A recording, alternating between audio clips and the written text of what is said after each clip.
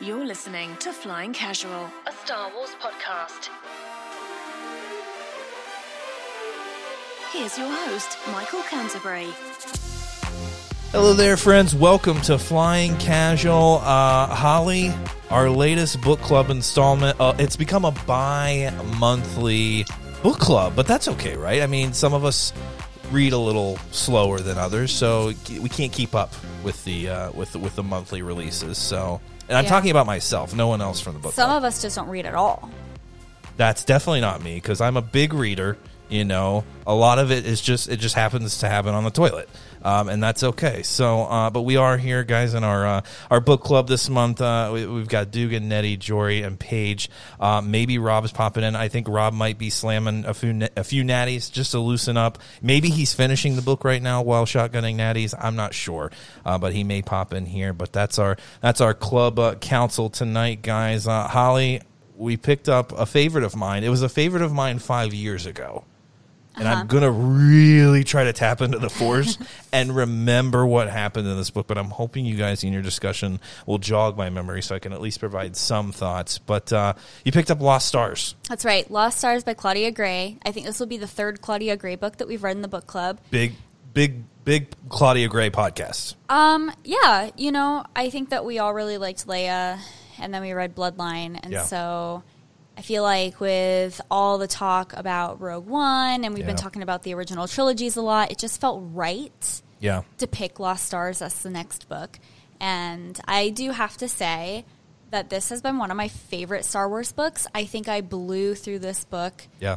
I couldn't put it down. I knew you liked it because I think after you finished it, maybe like a day later, you're just like, I'm just like really bummed it's over.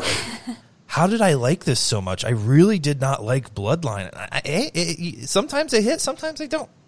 I have to say this is definitely one of my favorites. Michael, do you need a quick recap? Are you good? I think it'll come organically, phrasing. But let's just get into it.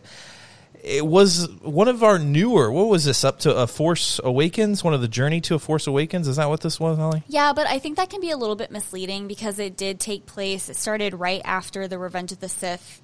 It started between Revenge of the Sith and Rogue One, and then kind of took us up through, Alderaan exploding, through the Battle of Jakku. And so I really think they consider this journey to The Force Awakens just because of the little Easter egg that happens over the Battle of Jakku. Yeah. I saw a lot of people questioning, before The Force Awakens came out, is it necessary to read this book to kind of understand what's happening in The Force Awakens? I don't think it is. No, not at all. So, and I don't know, you guys might have a different opinion than I do, but I'm not sure that this even really, I don't really consider this like the journey to The Force Awakens or part of that. I consider it more with the original trilogy and understanding what happened behind the scenes with the Death Star and on the Imperial side. But personally, I think it's a marketing scheme on Lucasfilm's behalf, because they've got a movie coming out and like, hey, let's just say that you need to read this to watch the movie. Go buy a half dozen books before you go watch it, and it works because I've bought every single one of them. So that's true. Maybe haven't read all of them, but definitely purchased them with the anticipation of reading them. So yeah, you really don't need to you didn't need this for The Force Awakens. But let's go to the panel, Holly. Dugan, let's start with you, my friend. It was a big book. I can't remember if you've read this a while ago or if this was a recent pickup for you. But what'd you like about it? I mean, just generally. We'll get into the details for sure. But what'd you like? Yeah, no. So I had some of Holly's same thoughts, blew through it as well, and kind of like was a little disappointed finishing it.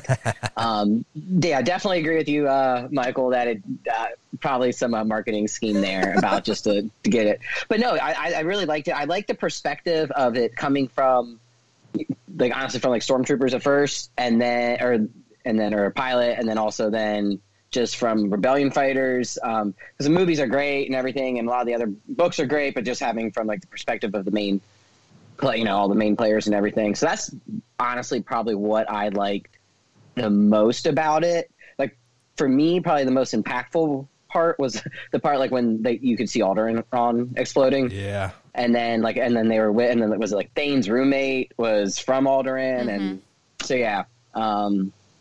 No, I really enjoyed it. So yeah, good pick. Holly, it took me a while because I had mentioned this on our last cast, but we went for a run, and you thought it would be a good time to provide me a synopsis because I had forgotten what actually happened in it. And when you mentioned Thane, I said, "Son of Thrawn?" And then I really started confusing myself because I was making Lord of the Rings references. However, both names are actually in the Star Wars universe. That's a mind-blown moment for me. It actually just happened right now. Didn't even remember Thrawn until I just mentioned him here, but made the nice little joke there. But yeah, Thane's roommate, kind of a dick, and we'll definitely get to him. Yeah, and Andy, I definitely agree with you. We've talked a lot on the podcast about how lately we've been getting a little bit more humanization of the Empire and some of the Imperial officers, cadets, what they go through, even the captains and commanders. Yep.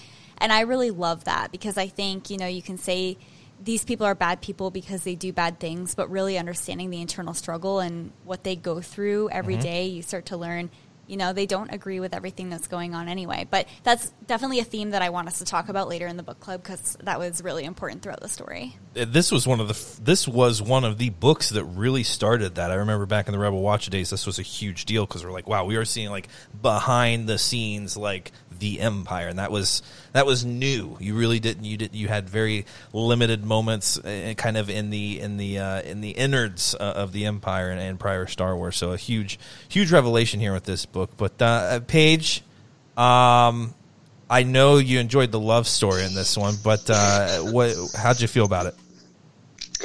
I mean, I liked it too. I liked showing both sides. I think that's probably going to be a theme for everybody. I think it's really relevant after the Mando episode from last night. And obviously what's going on currently in the world, I think it's very relevant. I saw a comment yesterday on the Tumblr Let's go. that said that it feels really relevant because they said we have all this foreknowledge of what happens to the New Republic. So that makes us feel much more sympathetic for what they do. Yeah. So, I mean, obviously they're technically the better people and the Empire is garbage, but both sides do messed up stuff. Yeah. So it just shows that not everything is black and white. Everything is morally gray. Amen. Which I appreciated. I also loved that the one of the main characters is a black woman. Yeah. And she didn't die. So that was cool. Yeah. I think that if you want more of the Empire side of things, Catalyst is a good suggestion. Yep. And then Rogue One has more of the behind the scenes of the rebellion, which is very interesting. So absolutely, if you want to read more on that and have very aggressive Empire office tactics, that's right. It's a good time. That's right. Holly, she's right. Love kind of muddles things up a little bit. It doesn't make it black and white. You don't choose who you love. They may be a really terrible, person who's a part of a tyrannical regime. Hey, sometimes that doesn't even get in the way. Love muddies everything. And it's funny because throughout this book, we do see both characters trying to rationalize their decisions for different reasons. We see our two main characters, Thane and Sienna, both grew up on the same planet, kind of unlikely friends. If we're talking about, a little bit of classism, they came from very different economic backgrounds, but still managed to find each other. And they find each other so often throughout this novel. It's kind of like it was meant to be, but it also feels a little bit real because it's kind of a struggle. And like Paige was saying, that's a real world thing. It's a struggle for everybody. And you just see them trying to rationalize. Thane tries to rationalize his feelings for Sienna. She can't possibly truly believe in what the Empire's doing. And then you see her trying to rationalize staying in the Empire or with the Empire while they're doing what they're doing. And she's experiencing that. And I just think that's a fascinating. Yeah. Classism is as political as Star Wars can be. They don't have many conversations about that. Yeah, we know Luke Skywalker's a poor farm kid, but we're we're only there a brief time on Tatooine, and he ends up being a hero. But to see kind of behind the scenes and how people's families are affected by decisions they have made, and how they've not been impacted by the decisions they've made. It's interesting, and how two people coming from different ways of life can see, look past that, even when, a lot of people can. We obviously see that in the book. Love is Blind, Michael. It is. And I know that after watching the special from, was it Netflix, Love is Blind? Mm-hmm. Fantastic show. Mike's a big cheese ball when it comes to the reality trash television. I am a huge fan. He's here for it. I'm here for it. Nettie, maybe you're not a fan of The Bachelorette like I am, but I think you're a fan of this novel. What'd you think, my friend? Let's say, like we've touched on with the romance story kind of being the center of it. Like I've kind of said on other podcasts, that's not exactly something I care that much about. Maybe I just have a cold, dead heart or something. Hey, that's okay. I think having that at the center distorted a little bit from me, so I didn't like it as much as I could have, but ultimately I still thought it was a really good read, a really interesting read, and like we've touched on already, the different perspectives was really good, and even now, like thinking back to when this released in 2015, this is probably one of the, like you said, one of the first times we really got both those perspectives, so just looking at it through that lens was really eye-opening, and think it would have made it even better back then. And I was actually scrolling through Facebook earlier today, and I saw, I don't remember what it was some meme that had the quote from DJ from The Last Jedi about it's all a machine, don't join, when he's talking to Finn. Yeah. And I read that quote, and I'm like, that kind of describes a lot of the themes and the ideas of Lost Stars too. So once I read that quote and kind of put that together, I think I liked it even more. So yeah, I enjoyed it overall. Yeah, that's a common thread that we're even continuing now in the Mando, and my man Mayfield. I know everyone was shitting on him a week ago, and boy, did he show up and won the hearts of everyone, and I could not be more pleased. But you're right, that theme, it has run the past few years, and it's epic. Jory, maybe, I don't know. I don't know how Jory feels about a good love story. He looks like a romantic, he's handsome enough. I think he's probably swooed many a folk back in the day. Were you a fan of this one, picking it up? Yeah, I was a fan. I kind of feel like Nettie, in a way, like, it's not why I come to Star Wars, but I also appreciate what it does for the story. I thought that their relationship and showing, we've touched on this, showing the other side was pretty awesome, and showing the other side in the time frame too, because you think of the original trilogy, and our two mains, being Luke and Leia, were born at the exact same time as Ciena and Thane. Mm-hmm. They were both born in 19 BBY, and so you kind of get to see people that aren't our heroes, and how they grew up versus how Leia and Luke grew up. Nice. and the difference, and how their life turned out, and I just thought it was all pretty cool to in hindsight, because I didn't realize that until after I read it the first time. Then when I read it the second time, I thought it was pretty cool to kind of pick little things out as you were reading it, knowing that Luke and Leia were both growing up at the exact same time. So just a cool little nugget, and pretty much echoing at what everybody else has already said about the love story and the differing of opinions in between Ciena and Thane. I mean, I'm always down for a love story, Holly, but especially in Star Wars, in this book in particular, when you're focusing on two characters so much. It's so many novels that we've read. We are all around the spectrum, following different people. Alphabet Squadron was messing with me because I'm like, who is this person again? Like, there's so many different people and their names are crazy. I was really struggling to keep it straight. But when you're so focused on these two people, you can really look at their experiences as a whole, like in their lives growing up together, and seeing different aspects of the Empire. I freaking loved it. and how they grow. You don't really. Sometimes we're just focused on a few battles, a couple of years or a couple of days in Star Wars. But this really showed us a spectrum of people growing up and growing apart, and maybe finding their way back to each other in the galaxy. But Rob, I'm going to go to you, and I'm going to be honest. When you told us all that this was an awesome book, I believe you said that in the group, I was a little shocked. I know Rob's a romantic, but I know that he really enjoys those lightsaber battles and that fighting and stuff. So I wasn't sure if he was going to enjoy this one, but I think you did, my friend.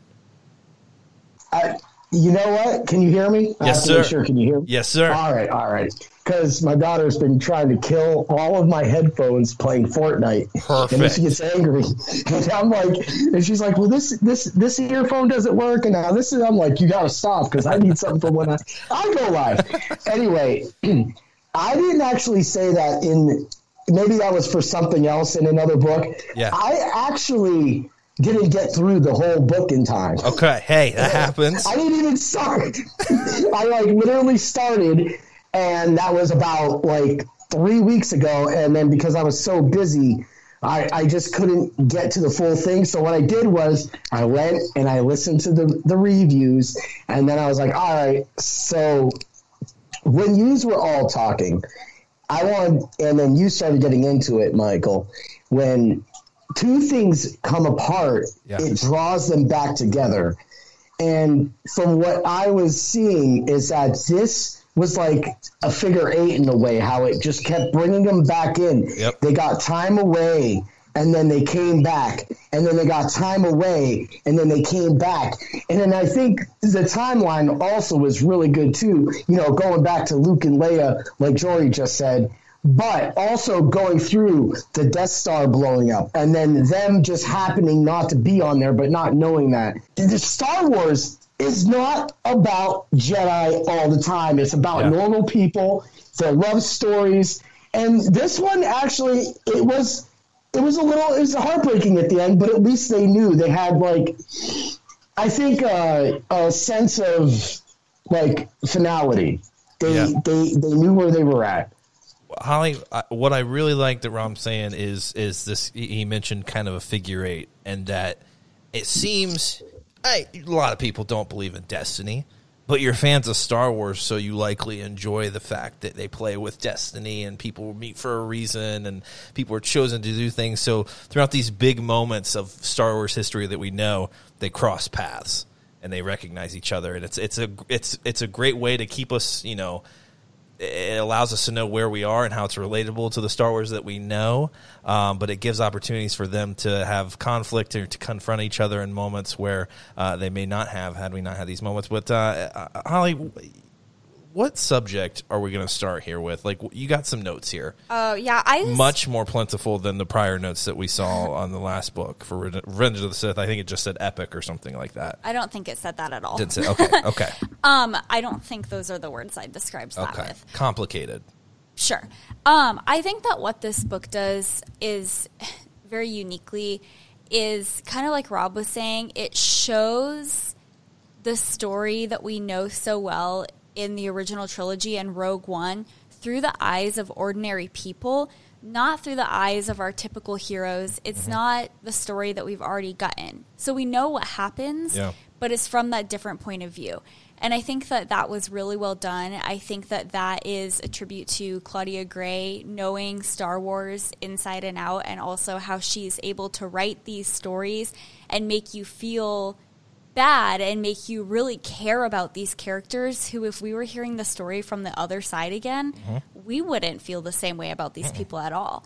And I just think that's such a great thing. This is one of those first stories, if I recall 5 years ago correctly, that it was kind of the first time you see someone being shocked and upset that the Death Star exploded. That had not the reaction that we all had when we saw, we won, and that's kind of the history that we see. And then you realize, wow, Luke Skywalker, murdered millions of people. There's another side to it, and we've never really got that story. So this is, and they've kind of played off it since, but to see Sienna just have a reaction of just, confusion, and just, what about the order? What about what's going to happen now? Like, I don't know. I thought that was fascinating. But yeah, and I think that point of view is something that we can open up to the rest of the panel, because when I read the book and we got to the point that Ciena had been on the Death Star, she went with Darth Vader, the Death Star blew up, the first Death Star blew up. I think that's the moment that she lost her friend, right? On the Death Star, yeah. And someone can remind me of her name because I didn't have that one written down. Jude, nice. Yeah. And I think that Ciena's shock was, I just lost my friend and she didn't deserve to die. I don't think it was so much for her in that moment, like, what happens now? This is how hard that we've worked. At this moment, like, the rebels are just defending, this planet or doing what they need to do. And then she knew people in it that were lost. And then we've never had that perspective until now. Well, 5 years ago. Right. Yeah. And then that's the moment that she starts to change her idea of what the Empire actually stands for. But I don't know. What did you guys like about the point of view coming from, maybe the other side in the story that we haven't necessarily heard before? Anybody? Can I throw a little in there? Yeah. When you talked about the whole, the meeting when the Death Star blew up, go back to, Battlefront 2 again, Iden, when she heard that the Death Star blew up and the Emperor was killed, she had that moment where she was like at a loss. She was like, oh, like you see, and this goes back to exactly what you were saying, and going off of what we've said in multiple councils and everything, that you are seeing that the Empire is human. You're seeing that. And you saw that in yesterday's episode as well, too, with Mayfield, when he was talking with that officer before he shot him so violently that I loved so much.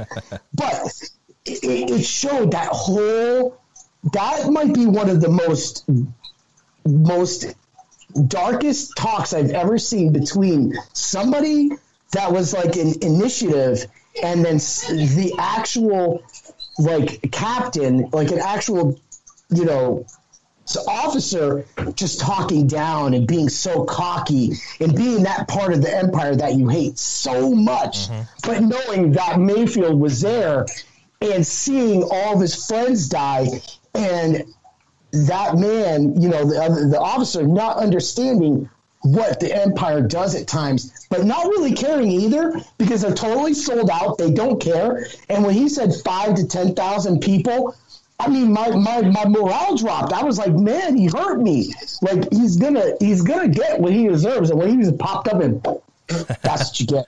Yeah, that's what you get. But that's what I'm feeling. Yeah, that commander he's exactly what you expect when you think of the Empire, and that's why this book was, to me, so groundbreaking in this fandom, because there's people that don't necessarily think that what is happening is a bad thing, because they've seen, the Republic, it didn't succeed. They've seen other things happen in their lifetime. Their families have seen something, and then there's this order now, and they know nothing different. It's only been good to them, and so that perspective, to me, I think, was one of the most valuable things that we can get from this book, is just knowing that not everyone thinks the way we think, and that's a very simple rule in life. But when you think Star Wars, we've never gotten that perspective. Yeah, Jory. No, I think it was pretty cool. Kind of going back to Holly's question, seeing the other side. Excuse me. Because we didn't just get to see like one side of, like, it seemed like every character had a slightly different perspective on what the Empire was about, and I think that kind of goes to the tyranny that the Empire really showed, because everybody almost seemed like they were trying to rationalize what was really being done. Yeah. And so, you have Jude, who, I don't know that we really got a lot of Jude's feelings, but, we had Jude when she kind of realized that Ciena and Thane were they're being set up by the officers, and and I think that was kind of her switch of, oh hey, things aren't done completely straight here. And then we have like Nash Windrider, and then we have in his his skewed views of how the Empire is good for everyone, even after Alderaan. After Alderaan perishes, and that was actually kind of a shock to me because, or just how he took that, because he goes into this almost, it's complete depression, but then comes out on the other side and is just all on board with what the Empire is doing. Yeah. And and everybody grieves differently, and everybody has tragedies in their life, and they react certain ways to them, but it was a very different way than I thought that he was going to react. And then you have Thane, who I guess you would kind of say is our hero of this story. You can't even say hero, but the guy that we think possibly does the right thing in going over to the rebellion. And then you have Ciena. I know you guys keep saying Sienna. I heard it in the audiobook Ciena, so I'm going to say it Ciena. Sorry. She is such a tragic story of Ciena because, she holds on to her roots so hard that it almost makes it to where she is incapable of doing what she even sees as right. Mm-hmm. And I think that's pretty topical. It was really cool to see how all these different main characters and side characters viewed the Empire, even while in or even post-Empire. I just thought I thought that what Claudia Gray does in her books, just in general, she is able to capture you and make you really feel for characters in such a short amount of time. And this is the third book that we've read that she's done that for me, to where I was very, very invested. Even in Jude, which was really weird for me, that she dies so maybe halfway through the book, and you're just like, no, and obviously she doesn't hit super hard, but it was enough to where you felt it a little bit, and I just think that tributes to her writing, and it's a really cool perspective. I love what Jory's saying, Holly.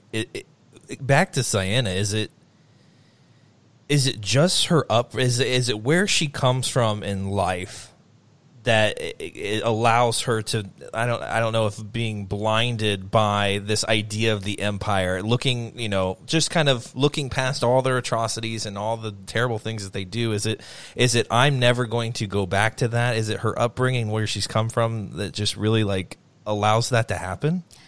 Michael, I think that's a really great question. I think what Jory had to say was pretty loaded, and I think there's a lot in there that I want to break down. So let's hold off on the question about Ciena, because I think that we can do a bigger breakdown of her character. I'm just here to try to spark conversation, and then I'll shut up. I want to start with Nash, because I think Nash, for me, was a fascinating character. I didn't like him. I don't know if anybody else felt that, but from the beginning, I kind of thought he was like a creepy dude. Nettie, did you feel that way? Yeah, I took down a couple notes here while reading. I usually read before bed, so I don't always take too many notes, but I took down a few, and literally the first one I have is Nash is a moron. Yes. So, I feel like we need to apologize to JoJo, because I really didn't like this character. There's the whole, that he's still remains loyal to the Empire after watching his homeworld blow up. He might be able to kind of, reason that out too. But one of the things that kind of when he was that he did that kind of drove me against him for the rest of the book is the part where he's literally talking with Ciena, and he's and they're talking about how they think Thane is dead. And then an hour later, he's like, "So you're free tonight? You want to hook up?" And I'm just like, A, that's creepy and you're weird, and B, the best time to hit on a girl is not right after talking about her ex-boyfriend that you think killed himself. So he just seemed kind of like a dumb character to me. He was a well-written character, but I definitely didn't like him. Yeah, and I think that Claudia Gray did a really great job with that because she writes him in a way that you can tell he's that character who it's just him as a person to take advantage of somebody when they're in a vulnerable state. And I think that that was really big because you know that you could pick that up throughout this novel. Paige, I know you had a lot of really big thoughts about Nash Windrider. Yeah, first off, the name is terrible. He's the least Alderaanian person I think we've ever met in one of these books. I mean, if you compare him to Leia's boyfriend, I mean, rest in the most peace. Amen. I don't remember his Amen. name. It boggled my mind. I mean, I think he thinks that he's one of those people who thinks he is the most smartest person in the room, and literally he is the biggest ass. He thinks he's a Thrawn level tactician when he literally is just dumb, and he thinks he's so sly and he's so smooth when really he's just a grimy scumbag. And everything about him made me uncomfortable, even from like when Thane walks in the room and meets him and then the other dude who just totally disappears and we're like, okay, bye.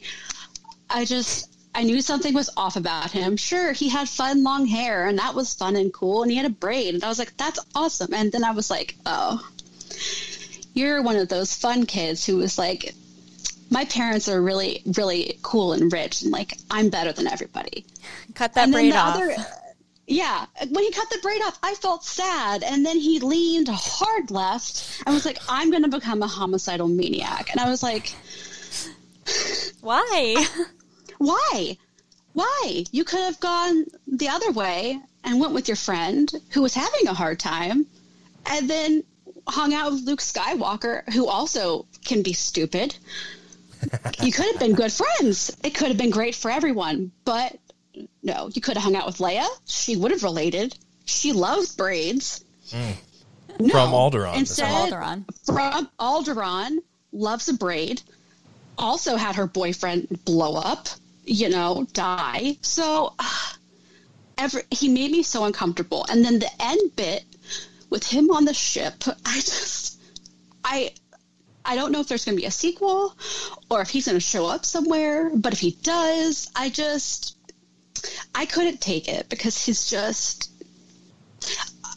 I don't mind Jar Jar Binks, okay? I think this guy is worse than Jar Jar Binks. Because Jar Jar Binks he's smart in his own way, but, he's, a lovable little guy, okay? This guy, there's nothing redeemable for him.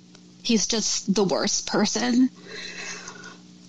Well, and there's a lot of bad people. Let's give Jar Jar some credit, because if Naboo would have blown up, he would have at least been a little upset. Oh, he would have been distraught. Yeah. He would have been on the floor. Yeah. He would have... Misa's so sad! Misa angry! Yeah. Something. Yeah, this guy doesn't emote. He's just so gross. And I can't. And he's scary, right? He's dry. Yeah, he's like a sociopath. That's what he's like. He's like a sociopath. I'm not trying to diagnose him, but he's like a sociopath. And he's obsessed with Ciena, and she's not into it.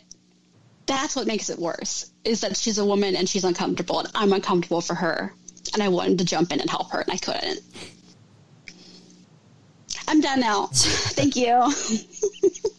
Yeah, so Paige, just to confirm, there's no redemption for Nash Windrider in the future. Oh no, he's dead to me. I don't care. He's not a Ben Solo to me. No, I couldn't care less. Are we shipping him with anybody, or no? I ship him with dying. Did anyone stan him? A casket. No one's standing or shipping him. Okay, no, just checking. I ship him with the pulse rifle where he. That's what I ship him with. Rest in the most to the pulse rifle. Nash must have been the guys that hit on Holly at the supermarket that one day. That's the type of friend Nash is. Yeah. Yes. That's a great point. Oh my God. And then that creepy, those kids, for the record, those kids were creepy and they totally had a Nash Windrider vibe. Like, they think, like, I'm so good looking and I'm so clever that I'm going to holler at every girl, especially one who just had a baby. As the one who was walking into the store with me. That's right. Had just had a baby. And she said, I just effing had a baby. Hey, ladies, Amazing. you want to get in the Pontiac Sunfire? Let's go. Like, I don't know. Jory? Yeah. No, I just thought that what Paige was saying was pretty spot on as far as, you know, how he was kind of the least Alderaanian person that we've met because Kier, which was Leia's fling thing, whatever, he was just such a good – I mean, I know that his overall story ended up not where we wanted it to be, but like he was just such a good guy, and you kind of got this vibe that Alderaanians were just kind of like these overall good people, and then you have somebody like Nash come out of it, and you're like, oh, okay, you know, not everybody's awesome. Some people suck, and I guess that's kind of topical too. But you know, it's like. I just thought that what Paige was saying on that was pretty spot on. That he just, as far as the Alderaanian, like he didn't fit the mold that we always got of these Alderaan people, and you know, and I think that once again kind of ties back to Claudia Gray, just like really making Star Wars like relatable, you know, and in so many ways that. Once you start breaking down even just stuff like that you're like, man, she's just such a fantastic writer. Yeah, I agree with that. I would love to know, Jory, you brought it up. So Nash is there and he witnesses Alderaan just being decimated. And that really took a toll on him. And I think, you know, you said he went to depression. I think he was in shock for a while about it. I think he was having a hard time grappling with, you know, like, this is who I'm serving, and they did this to my planet and all of the people, and I think he just had to disassociate himself from it. And I would just love to know, like, what was going through his mind all that time when he finally decided, I'm going to back the Empire no matter what. I just, like, I would love another, even, like, a short story, like, that we've been getting just about, like, what was going through his mind in that moment and then shortly thereafter. Is that just, like, a way to survive, though? Yeah. You know what I'm saying? Like, not that he just, like, took up the cause or, like, believes, but it's like, that's just, I mean, that's his response to it. And maybe that douchebaggery it's a front to not deal with all of that, but that's how he's going to survive. He's going to put it all behind him, and he's becoming something else because of it. It's messed up. I think that it was easier for him to turn a blind eye. I don't think that everybody has the strength to defect from where they are. And, you know, I think that can be really scary. And they know, like, well, here I can get promoted and I can get food and I have, you know, a bed to sleep in and everything's so orderly. They just tell me what to do and I do it. I don't have to think about anything. I don't have to deal with anything else that's going on. I just have to follow orders. And I think for some people that is easier than saying, you know what, I'm going to defect. They're probably going to try to come after me. If they ever see me again, I could die, but I'm going to go fight with the rebels. I don't know. Yeah. I don't know. There is another character in the story who defects from the Empire, Kendi, and she shows up later. She was one of Ciana's roommates too, right? She was one of the roommates, yeah. And she shows up later, and she's with the same squad that Thane is in. And we didn't really get a lot of background on how that happened and how she got there, and I wish that we had. But also, this book is almost 600 pages. I feel like there probably wasn't a lot of room for Claudia Gray to add any more details without creating a second novel, which I would have been fine with if we had gotten a second one, but... You might. You never know. Okay, so we can move on to Ciana then. I think that she was probably a favorite just, you know, because we got so much of her struggle, and I feel like she was really the one that we wanted, you know, something good to happen to, because I feel like she didn't have anything good happen. You know, she came from a poor family. she lost her sister. I think that's a big thing that we haven't talked about yet. She lost her twin sister, and everything that she did, she tried to talk her late sister through, which I thought was like kind of a touching thing. I think that was a good way that Claudia Gray kind of humanized her as well, because, you know, she had been dealing with loss since the beginning of her life, right? But yeah, she came from this poor family, and she didn't really feel like she had any option but to go and be a pilot. Andy? No, I really like Ciena as well. I feel like this will be a good transition too, with like Nash, and obviously it's different, like having your whole planet explode. But the way that she reacted after her mother and being tried for that like fake corruption or that embezzlement or whatever it was, and that was when I thought like she might maybe not join the rebellion, but I don't know, maybe leave the Empire or do something. But she didn't, and she continued to serve too. And then just kind of like how just like the character development, and then just showing like how much like the Empire just warps your mind.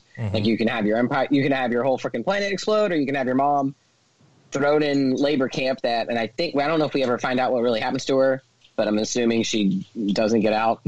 You know, and just how much, and she still kept at it. And that's, the Empire probably loved those people, the people that came from nothing. And that's something else that I want to ask you guys. Like, what the hell is the appeal of Tarkin? Like, he seems to do this to everyone, and everyone's like, oh my God, this guy's awesome and fantastic ship, I'm joining. But they probably love those people, right? And that was the point of kidnapping children for the First Order, right? Take them from their family. They won't know anything different. And even if they weren't brainwashing people, it's like she's worked so hard to prove to herself that, you know, just herself that she's come from nothing. She's proving it to her family, who comes from nothing, but she's also competing with Thane, who does come from something, and she has something to prove. And to then give that up and join a cause that he's now backing, it's just like, I'm not gonna do that. I've worked so hard for. I can only imagine. Granted, I haven't come from shit in my life either. But if I get to a point where I feel like I'm, you know, super accomplished and stuff, it's gonna probably be very difficult to give that up. It's just. But yeah, what would it take for someone like that? You've seen them commit atrocities. You've seen them convict wrongfully your mother. Like, what would it take? What would break a person like that for their conviction to kick in and really overcome any pride that they may have and what they've overcome? I don't know. I can't relate to it. I do want to say, back to your question about Tarkin, when you were like, what's the appeal of Tarkin? There is a moment. So Thane and Ciena meet because she's getting bullied by the second wave Those kids. Dicks. Yes, they Hate are bullies. dicks. And, you know, so Ciena's family was, you know, they're from the first people who were living on this planet, and then we get these second wavers come in. And you could tell they're a little bit more uppity, they're richer, they have more wealth, they have more resources. They're probably benefiting off the original colonists. I'm assuming that's what's happening here, yeah.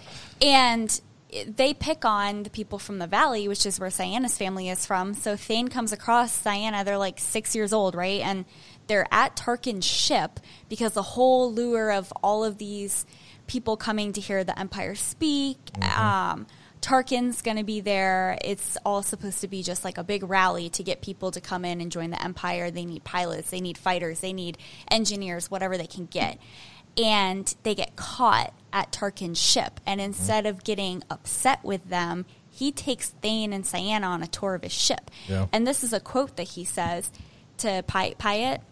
He says, we should never hesitate to use the lash when necessary, but there are moments when the lure is even more effective. Absolutely. And that's how he gets these kids to agree to be excited about joining the Empire and being a pilot and being these big heroes and fighting against the terrorist rebels. Yeah. It's all propaganda, and they're so good at it. Yeah, absolutely. Absolutely. Yeah, it's not just posters and stuff. You put Tarkin out there, I mean, he's a smooth talker. Yeah. He's got a sweet ship, and that kids...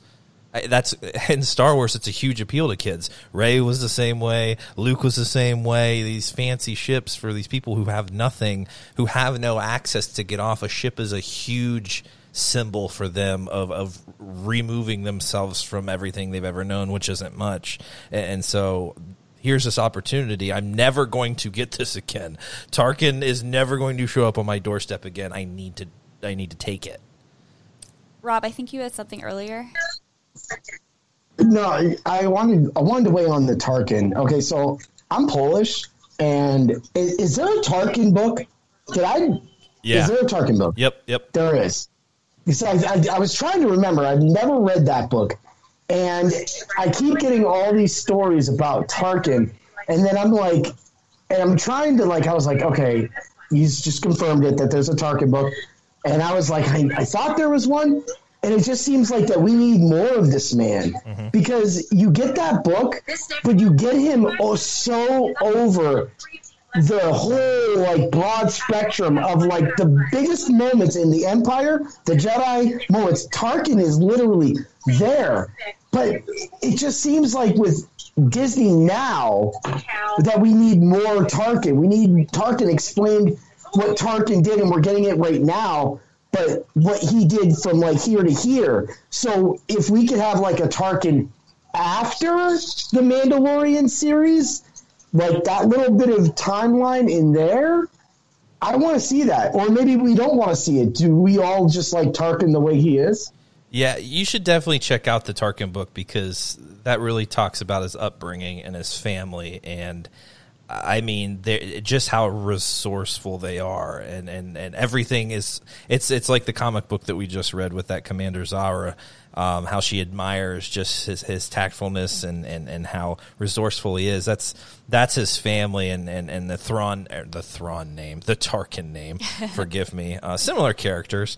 It's big to them, and that whole forest thing in the comic book. That's a family thing. You have to go through and survive to really earn the name, so to speak. It's been a long time since I've read this as well, but it kind of gives you an idea of why he is the way he is. It's in the Tarkin blood. Okay. It's very appealing to people. That may be one we do in the book club too. Yeah.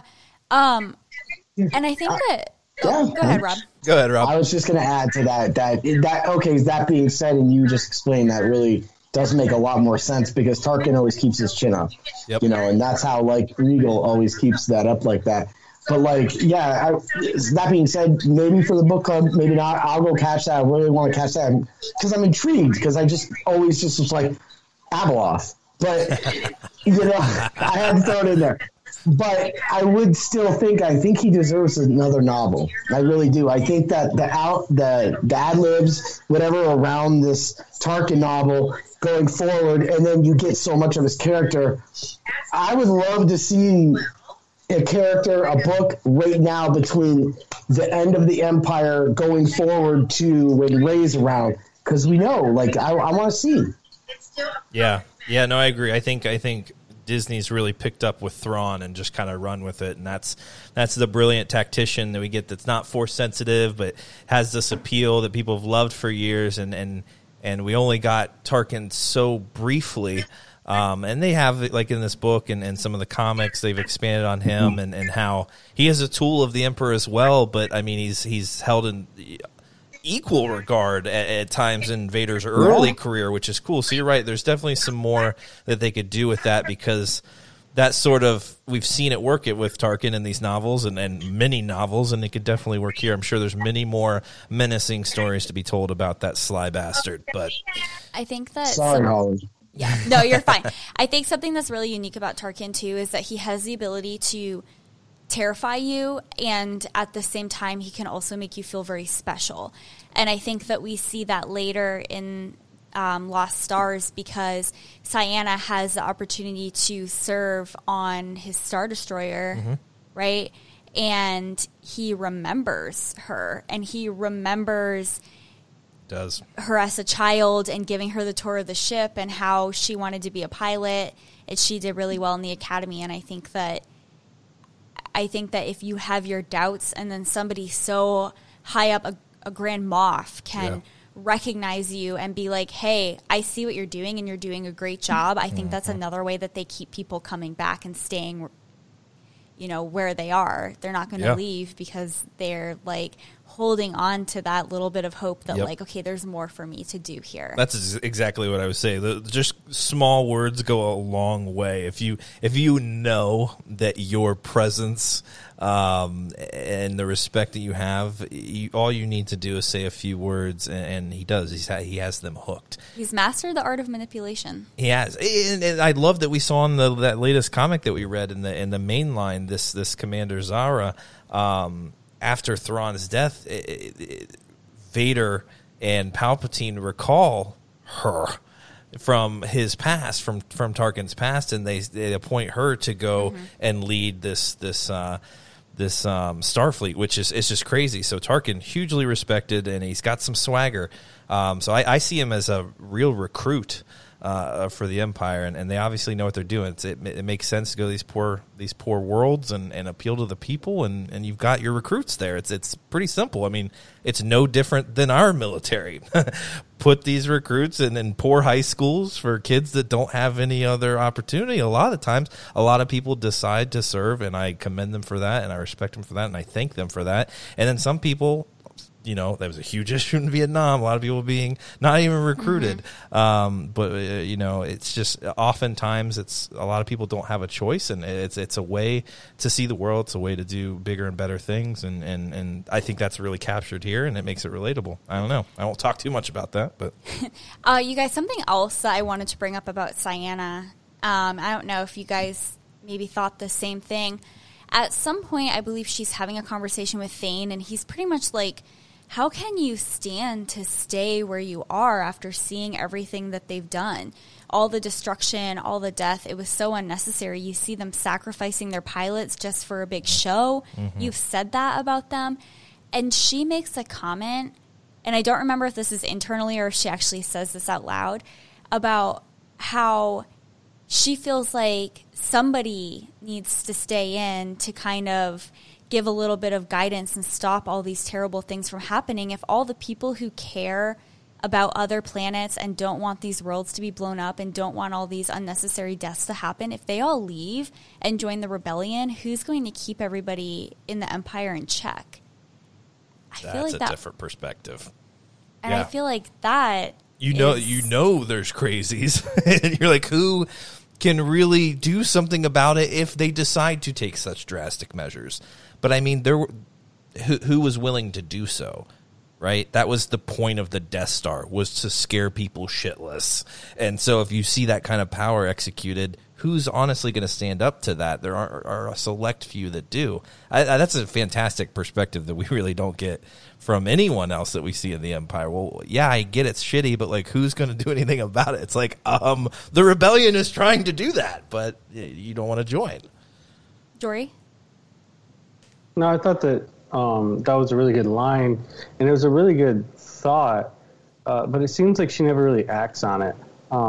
She stays in because she says, she wants to be the good that she sees in the Empire, but then she never does anything to really, really affect the good that the Empire, I guess, the Empire never could be good. I don't want to get that construed into what I'm saying. But in her vision, she never even really acts on what she sees, to make the Empire work. She's always very, she always just does what she's told. And she never really pushes the envelope to say to a Tarkin or to, any of her superiors, like, no, I'm not going to do this. And I think that has to do with a lot of the kind of brainwashing, kind of going back to Nash Windrider and her both. They brainwash you to want you, or to keep you, kind of what you guys were already talking about. But they make it to where, like, you want to keep your post, you want to keep in good standing, because maybe these ideas that you have and where you could see the Empire doing good, you're going to keep doing what they're telling you to do just to have maybe that that golden apple that you're just keep reaching for, and you're like, you know, one day I'm going to make a difference, but then none of them actually make that difference and just keep doing, keep the wheel turning and what the Empire sees. Yeah, I think that's a great point too. We don't really, I mean, even in the end, she was going to go down with her ship. Paige? I think Jory brings up a lot of good points. I think that also kind of goes back to her whole, what is she? She's a first waver. So their whole thing is loyalty and honor, and that's been beating her since she was a kid. So even though she's like breaking the rules like a little bit because she has that bracelet the whole time, which like that's very interesting to me. Her whole thing is, well, yeah, sure, I want to like change all these things, but like at the end, that's like just like an excuse. I think that's just like lip service to someone that she really loves and cares about, to be like, yeah, I agree with you, but also like I'm gonna bullshit you because I know my base moral compass is I need to be honorable and loyal to what I pledge my life to. It's like people who take religion super, super literally. I think it's comparable to that. I think it'd be kind of interesting to compare her and her conviction to the Empire to like Galen Erso, who actually walked the walk and was like, I'm going to put a secret surprise and then I'm going to have them, guess what you can do? You can blow up the whole thing by just shooting a thing into this tiny little thing. Yeah, sure. It's super unlikely. But if you would like to do this, it's possible. Yeah. And he also was in it for a very long time, and he wasn't technically a good guy, but he actually acted on something he wanted to do. Yeah. I like Ciena. I really do. But I think she was born and raised to be a perfect Imperial cadet, which is very, very unfortunate. And Thane was not, because he had privilege and she does not. Yeah, it's unfortunate. It is a tragedy because you want to blame her and say you had so many opportunities. There's so many things screaming at you. Leave that fucking place.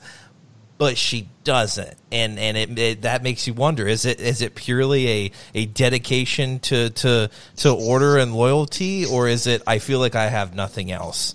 Is there any point also that she thinks that Thane is dead when he leaves? Yes, so many times. So maybe she thinks that it's just like, well, where did it get him? Right? Like he thought that he was going to do all these great things, and he's dead. Look at me, I'm still here. I'm still here. We came up equally, and I'm still here, and I'm still succeeding. And all she knows is the success that she's had.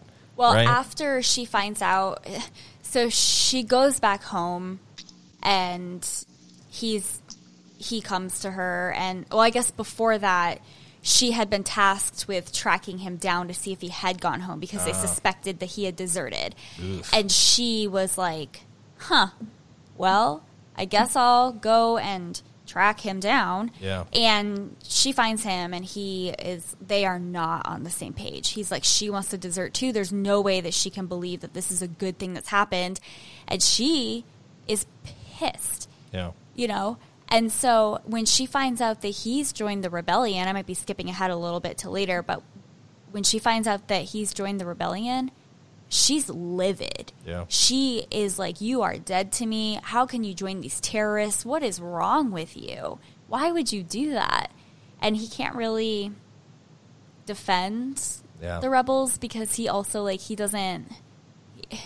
thinks that they're idealistic. Yes. He doesn't like their ideals. It's one thing to bring down the Empire and their terribleness, but you're too idealistic. It's never going to get the job done just having good morals. Yeah, Jory? No, the more I think about Ciena, the more I am not a big fan. And I think that she is written really well. I think she's a likable person. But I think that she is, once again, kind of a topical character because she sticks so hard to what she was brought up into that she doesn't grow. Yeah. and I could kind of bring this to like an issue today of racism. Okay. And I know this is kind of reaching out, but hear me out. So, say you were brought up in a racist household, right? And, and you just are brought up to not like anyone other than the race that that you are. And I think that I know people like this, and I see people like this on a daily basis that they, with Ciena, she's so loyal to whatever she gave her word to, right? And that she is never able to grow past that. Even when she sees the absolute evil that there is in the Empire, she can never grow past it because she says, no, I gave my loyalty to the Empire. And even her family, which we, when we go back to her planet, we see her mom and her dad. And they even say, as her dad sees what the Empire is doing to her mom, he is still loyal to the Empire. And I think it is very topical because, you still see people like this, they'll know that it's wrong. They'll know that, it's absolutely ridiculous to have these thoughts, but you can't get past it because, I was brought up this way. And I think I think it's bullshit because like, it doesn't matter how you're raised, it's how you grow. Yeah. Every choice that you make in your life is your choice to make. It doesn't matter what your family did before you. It doesn't matter, how, people had influence on you. It matters how you decide that you're going to be, yourself, and so I think that she is a wonderfully written character. I think she has a ton of redeeming qualities, especially because we can see in her mind, we see that internal struggle. But at the end of the day, it's like she's kind of a shitty person, like she couldn't get past, these childhood loyalties that she has to be a better person than what she was. Yeah. Rob? I just gotta say, I want to give credit to Paige because when she mentioned Jyn Erso, and you think about how many people in the Empire always are willing to take the death, willing to be like a kamikaze for their cause. When you get to the rebels, there's people like that, but when push comes to shove, the only person I can think about is Jyn Erso. I think, and I never thought about it until Paige just mentioned it right there. I'm like, damn. I'm like, Jyn Erso, she literally knew that was a suicide mission. She went on it, and I think that this shows more about her character as a child, going back into what just Jory said. It's kind of the way you're raised. You're kind of just raised hard-nosed, and I think that took that kind of rebel to do what Jyn did, but we don't get that story in a lot of Rebels either, too.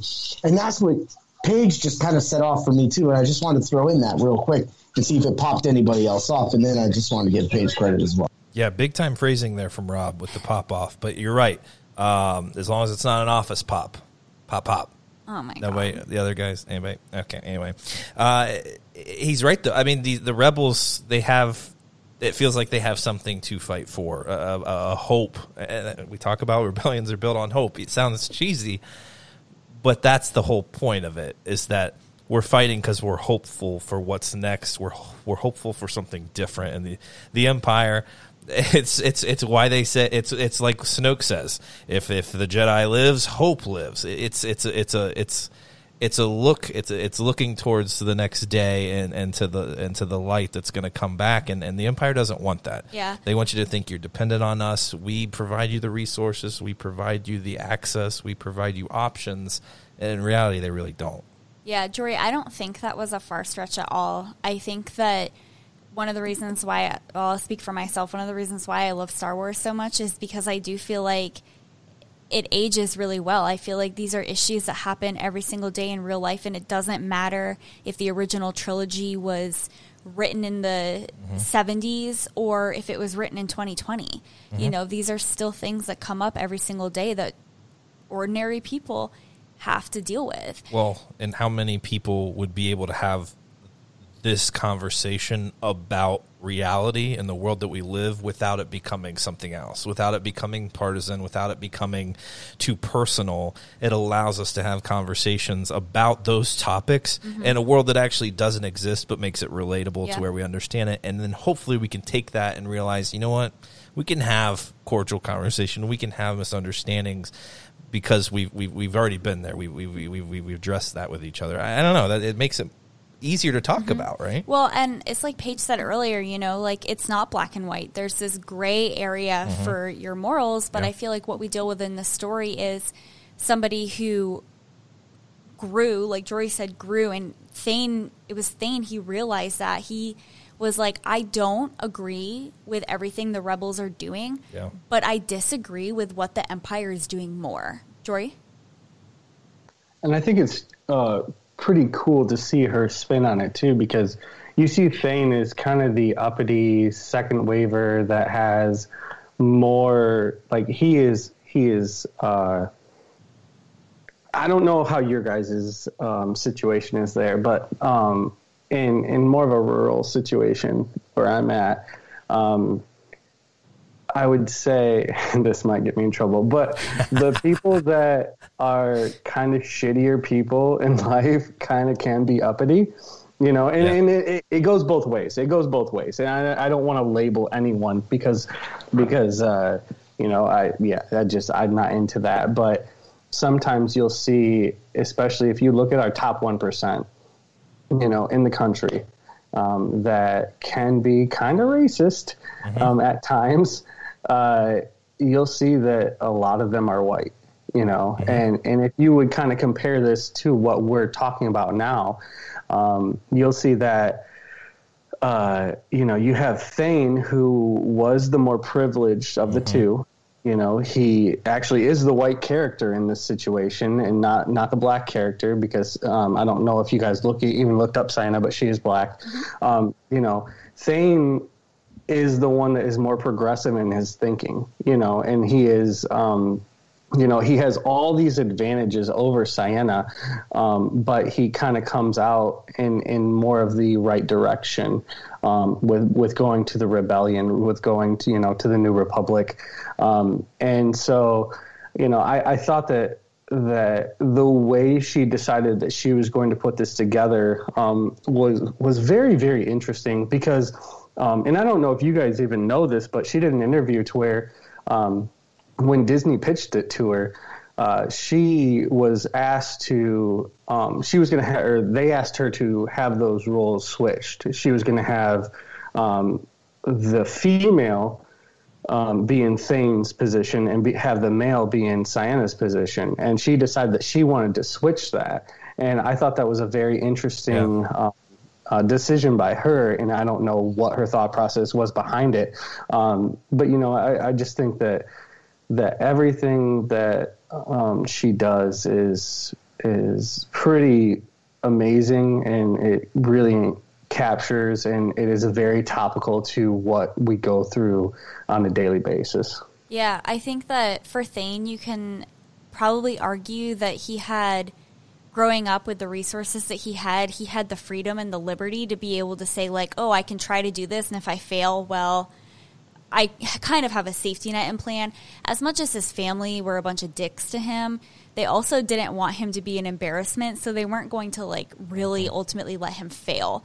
So I kind of feel like he grew up kind of being able to say, like, I can try to do all these things that I want to do, and I have the freedoms and the time to do that. Whereas Ciena, her family didn't really have those opportunities since they didn't have a lot of resources, and they weren't able to have the same liberties that the second waivers had. Oh yeah, if the Empire doesn't work out, I got something else to probably fall back on. He's a little more confident to take a leap. I'm going to go to Paige first, and then Jory will come back to you.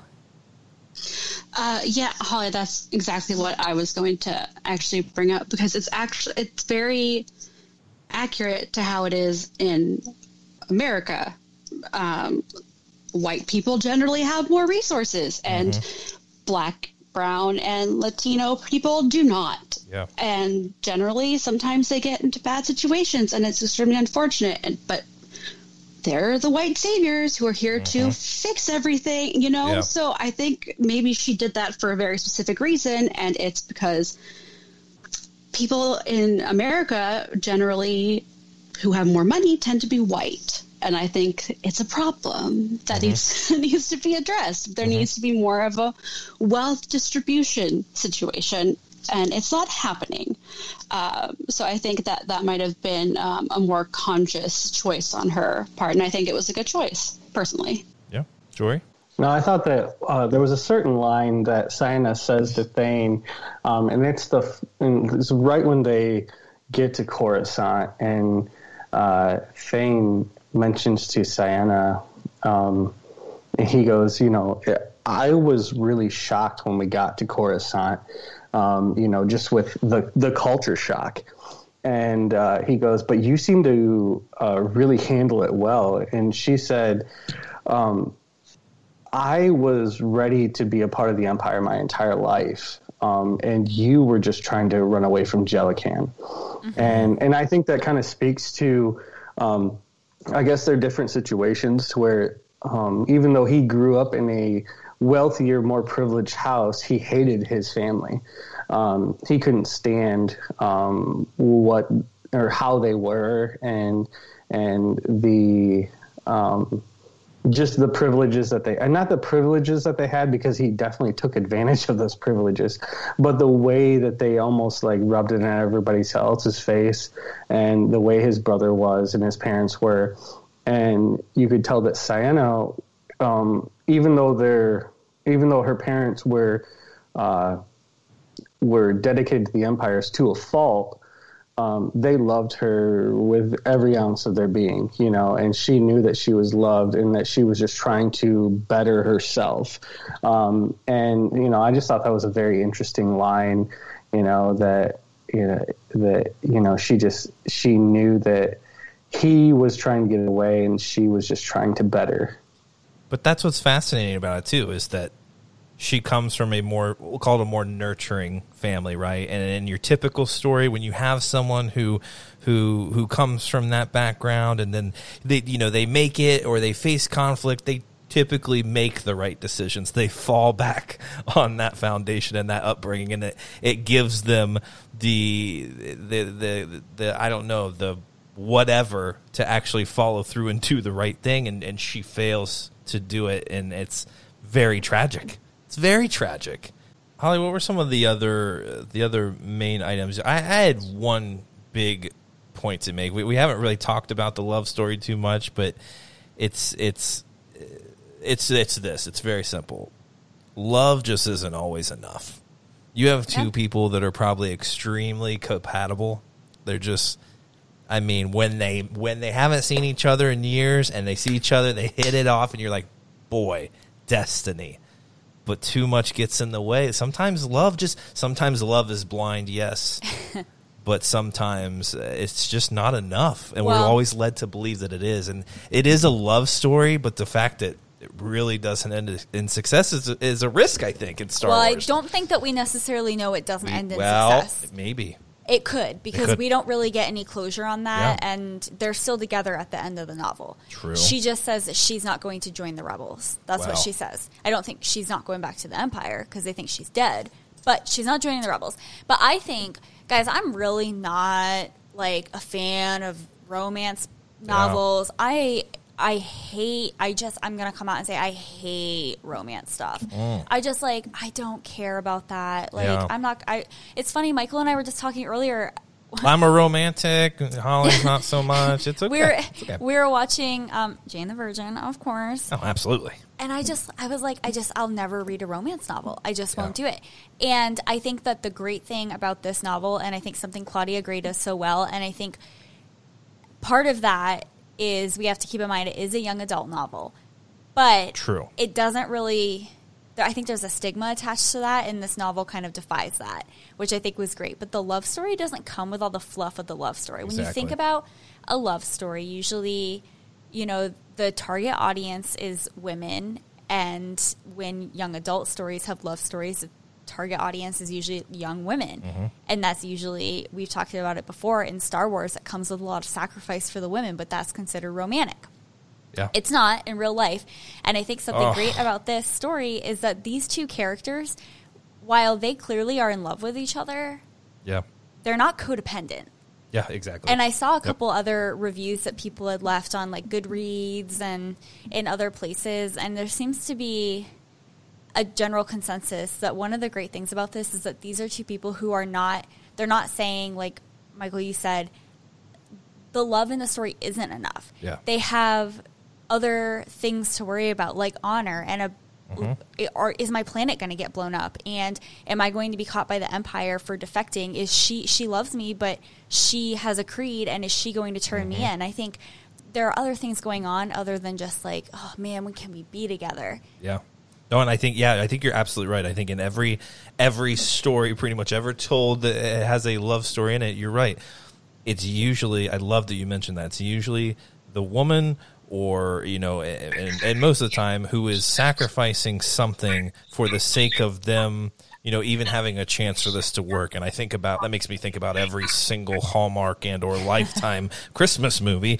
I moved to the country, I went home for the holidays, and I just left my big city job, and I found my old high school fling. I'm just going to be a stay-at-home mom now because I love him.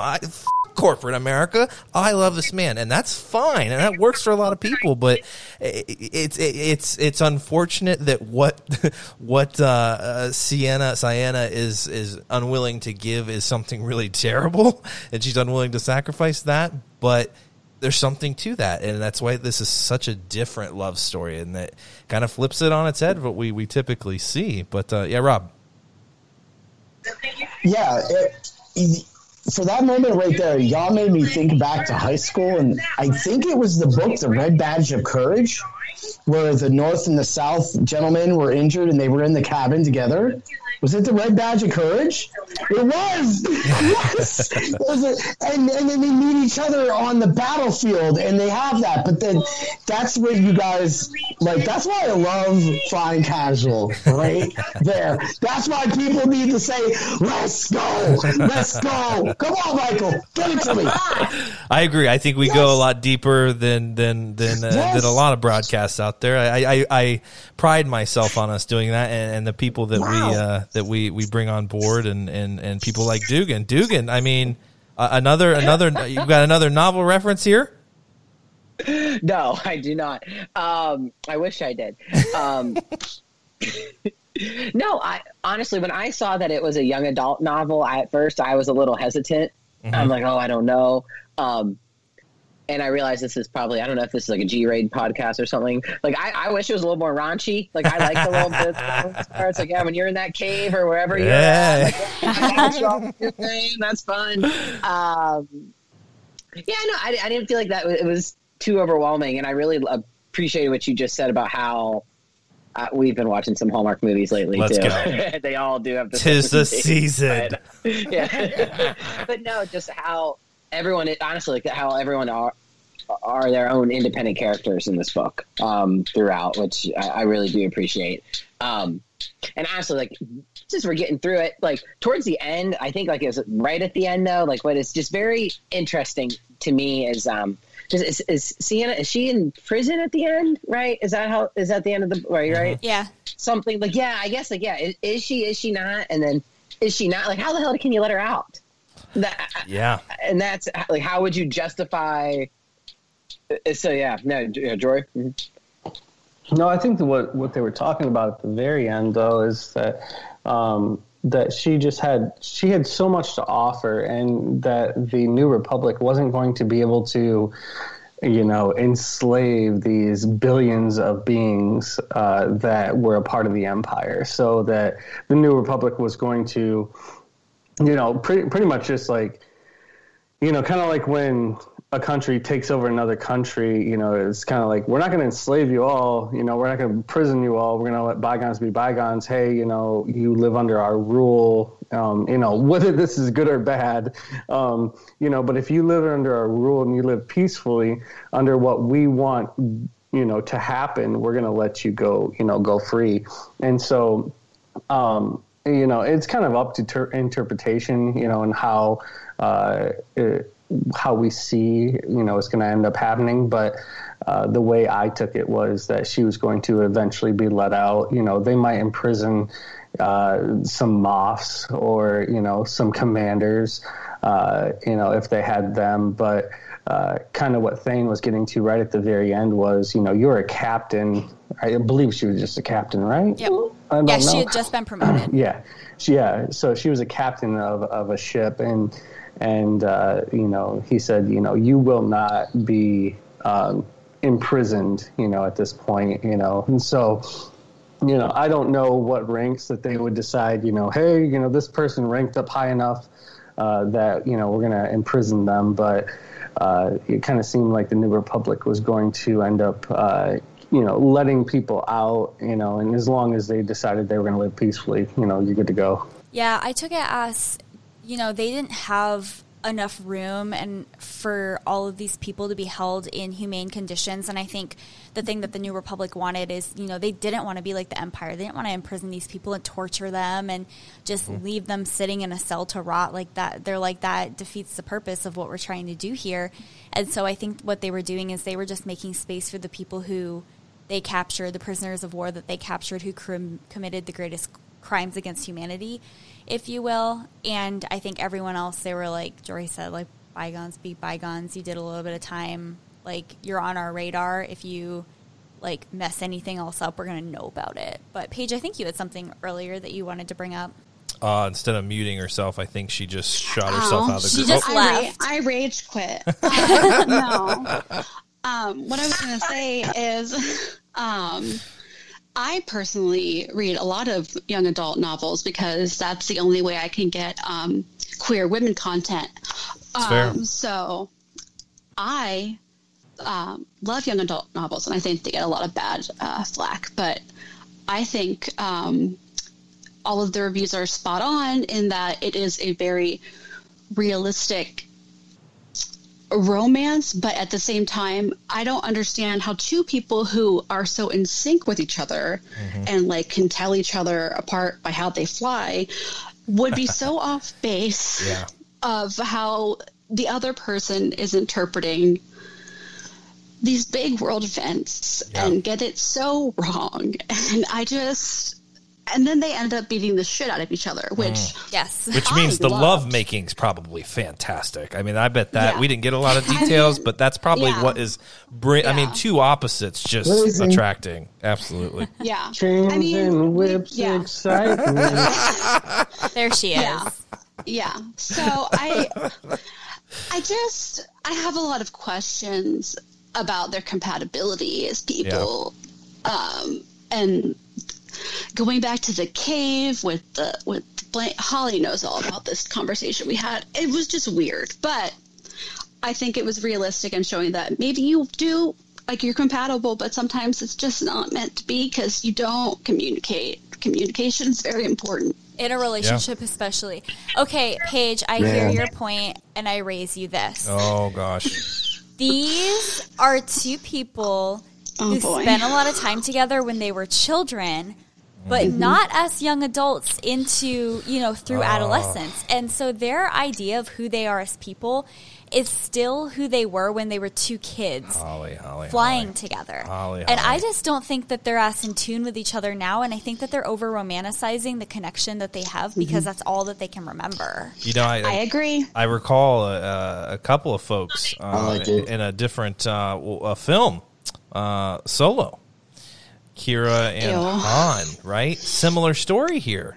I think we don't know a ton of what happened to Kira, but we know.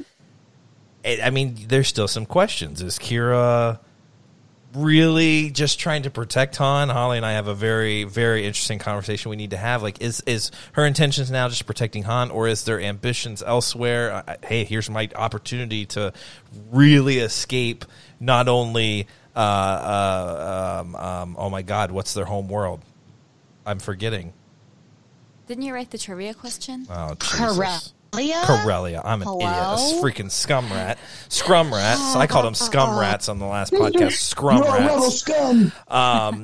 So like escaping that, but also escaping the hand of the crime syndicate. Well, one crime lord. But so I don't know. I think that's a very it's a similar kind of discussion. But Kira understands that, and she says it point blank to Han. These two characters in Lost Stars, they don't have that understanding. But what does Kira say to Han? Han definitely doesn't. Well, but Kira's like that was so long ago. We're different people now. Love isn't enough. I love it. It didn't work in Solo, and that's tragic. And it doesn't work here. I think it's fantastic. Jory? So, I don't want to poke holes in your theory, but at what age did they join the Empire?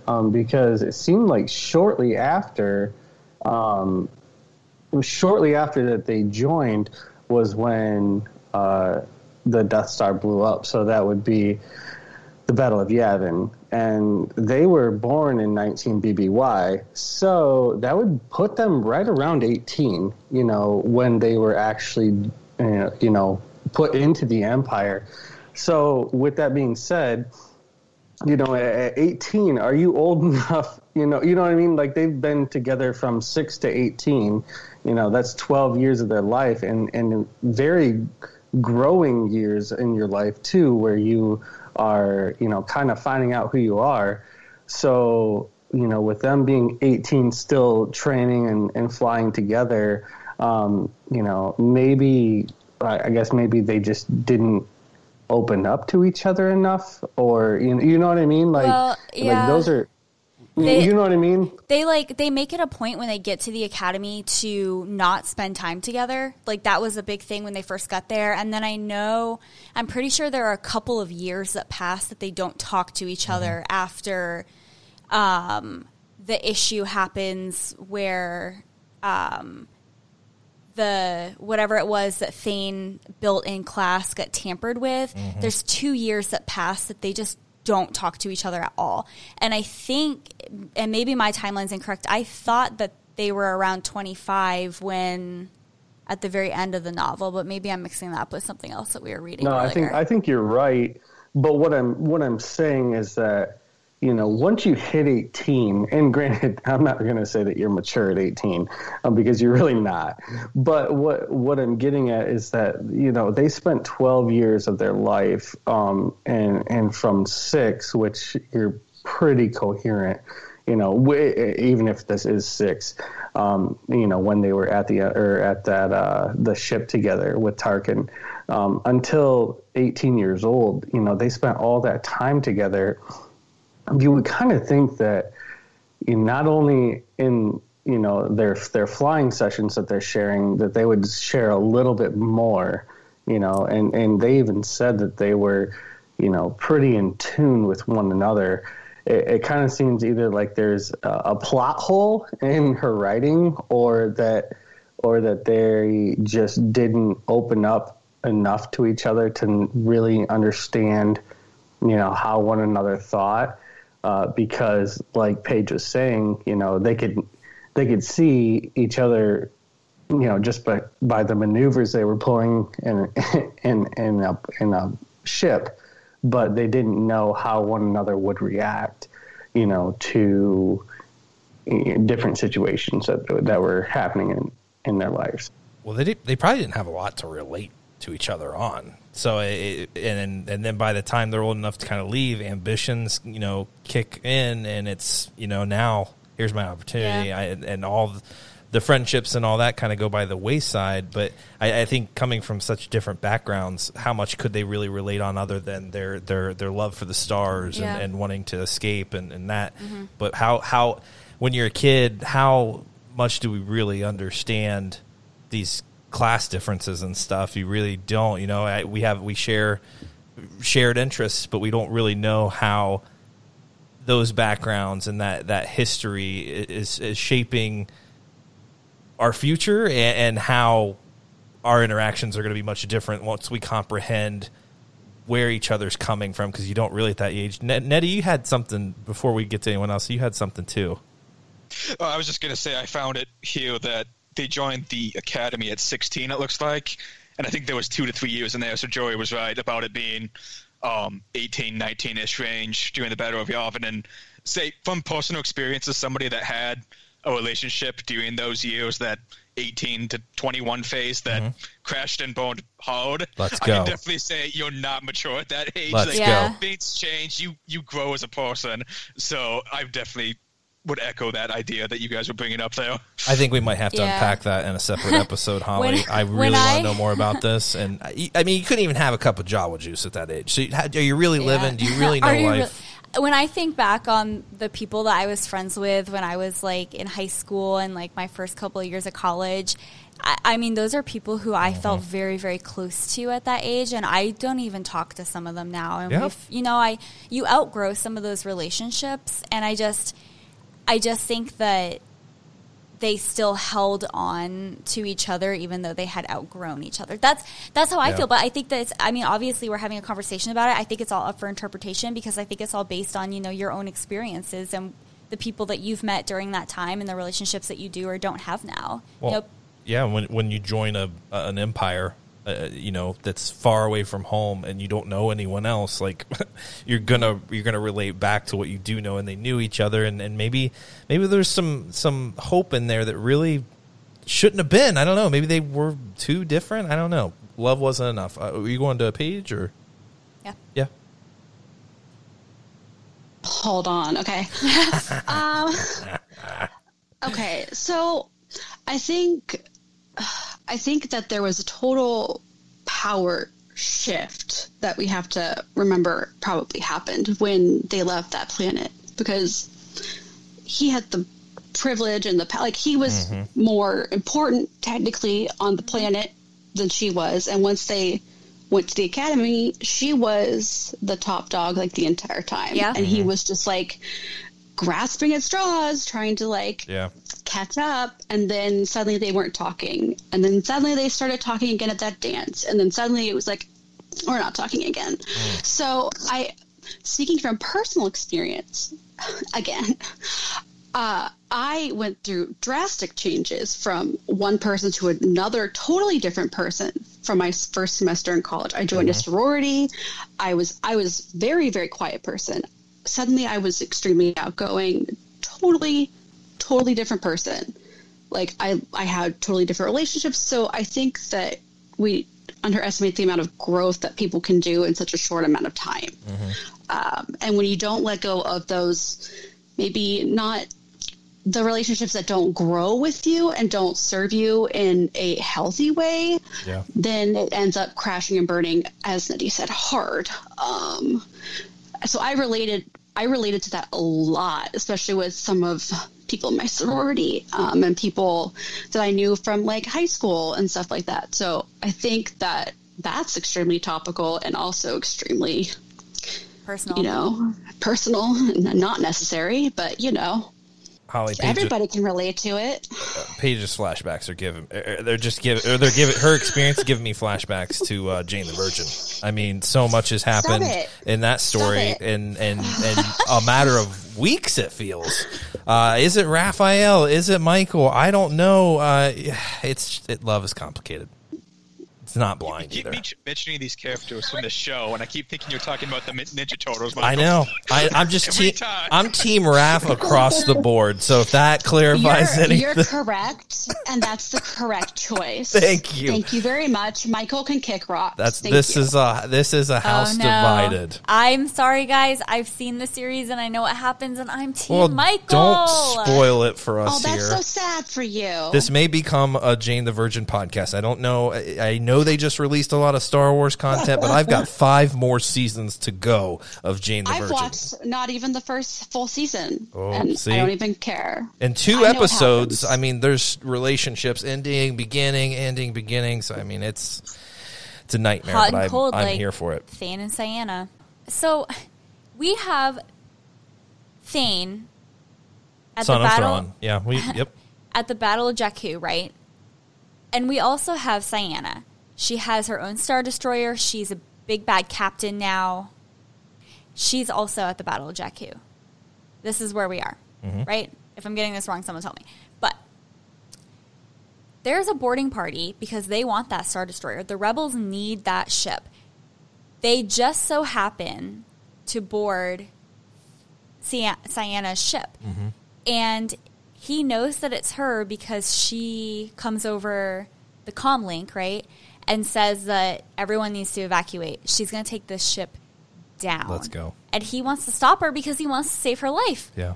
So they have this epic battle, that like physical altercation that Paige brought up earlier, where they're literally beating the shit out of each other. Yeah. So Rob was talking about, you know, the optimism, and you have those relationships and you want to save them and you want to savor them. And Thane is still feeling that way about Ciana. He's still, even up to the end, she's telling him, I would rather die with my ship than go down with you. She literally says to him, this is one of my favorite lines in the whole book. She literally yells at him and says, get your rebel ass off my bridge. Yeah. She wants him gone. And he's not doing it. Yeah. And then when she's in the rebel prison, or I guess the New Republic prison now, he's like, I'm going to get you out of here. Like, he's still trying to help her and to get her to freedom and to make sure that she has a good life. Does she deserve that? I don't know. I don't think so.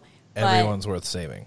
But that's what the story is. Even her, who till the end wanted to die for the Empire as much as she didn't like what they were doing. Holly, we're not going to win this thing by killing what we hate.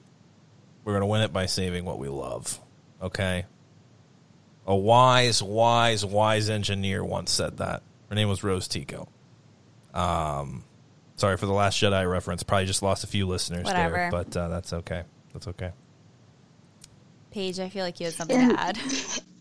First off, in this house, we love Rose Tico, and if no one likes Rose Tico, they can kick rocks. Yeah. Thank you very much. Too much Rose Tico hate. That's anyway, right. I just realized that I would be the tall, dumb, blonde boy in this book. Ugh. Because I, too, would sit there. I told Holly this earlier. I was like, I would fight my ass off for someone that I really cared about if they were doing this stupid stuff. And that's maybe not the best choice. This is toxic. But it's what he's doing. I know that. And I'm just saying, I'm recognizing that it's toxic. Miss Ben Solo over here is saying it's not good. I'm just saying it's not a great thing for him, and I hope he finds someone that would treat him better. Well, isn't that what Wedge or Mon Mothma, somebody says that to Thane earlier in the book. They're like, you know, when he's drunk off his ass? Yeah. There are a lot of women in the galaxy who are not in the Empire. Was she trying to pick him up? Was Mon trying to get his number? No, he was conflicted. Oh. And he was crying to her about how much he loves Ciana, but she's, you know, she doesn't like the rebels. She's not going to defect from the Empire. Like, she's not doing any of that. And everyone's like, listen, bro, you can literally find anybody else. Big galaxy out there. I just have a couple, or honestly, it's literally just really one Easter egg. There were quite a few in this one, but I guess two Easter eggs that I'll bring up. And the ball that they went to, I think, and I don't know if this is confirmed, I think that could be the same ball that Leia went to in the Leia novel, which I thought was a pretty cool little tie-in. And then like, I don't know really if this is an Easter egg because it's pretty just right in your face, but I just thought it was really convenient, I guess, maybe, that they were in pretty much every major battle or major engagement scene that was in Star Wars. I mean, they were at the destruction of the first Death Star. They were at the Battle of Hoth. They were at the destruction of the second Death Star. They were at the Battle of Jakku. I mean, like, it's just like literally every single major scene from Star Wars they were a part of up until The Force Awakens. And I don't know how other people feel about it. I enjoyed it. I thought that it was really cool to see the other perspective. I don't know if it took away from some other people. I would understand if it took away, because, you know, other people say, you know, make Star Wars small, because these side characters from the main trilogy, or the main 9 films, were a part of every major point up to, but I thought it was really cool to see the other perspective, or the smaller folk, in all of these major points, you know, in Star Wars for us. Yeah, I thought they did a good job of having all those big battles in, but not have it be redundant to, you know, just repetitive, like we already know these stories. Yeah, Nettie? I got 2 quick things. On the topic of Easter eggs, I just wanted to throw out, they mentioned at one point that they're at like a planet that's so remote that like it doesn't have like a name yet, and the planet's like 5/25/1977, which is the day that Star Wars released in theaters. So I thought that was kind of a cool little nod right there. And then kind of going off of what Jory said and what you guys were saying about how well they like interweaved it with the original trilogy and with Claudia Gray's other books. Kind of going off on a tangent, but it makes me really excited to see what they can do with the High Republic, because we've seen these authors so much. Like, I know E.K. Johnston did this in the Ahsoka novel a little bit too. They just take little references and throw them out there to build into this narrative that, you know, George and all those others wrote, you know, 40 plus years ago. And I'm really interested to see how them all storyboarding together and building the story together is going to work, and how well they can interweave that. It makes me really excited to see what they're able to do with that. And to kind of see things from outside these bounds of story we already have, right? Like, I got kind of bummed. I'm excited that we're getting all this content, but then when we were talking about the Acolyte, I was like, what are other people saying? Like, there's not much released on it. We know we're excited, and everyone's like, will they reference Plagueis? And it's like, God, we're already then, like, we're just making it so small. Like, we're tying it in with shit we know. I'm excited to go there and then make new stories that we can build off of and not feel like we have to even maybe connect so much, because it can limit where your story's going to go if you feel like you have to reference so many instances of known history. So I love it. I think it's awesome, because it's so cool being like, okay, there's other people that were having lives at the time where Han and Leia are bitching at each other or whatever on Hoth, and like there's these empires coming, and there's people that we know now, and it is awesome. But I could not believe 5 minutes after they announced we're doing something completely new, everyone's like, but how can we relate it to things that we know already? I'm like, yeah, that is cool.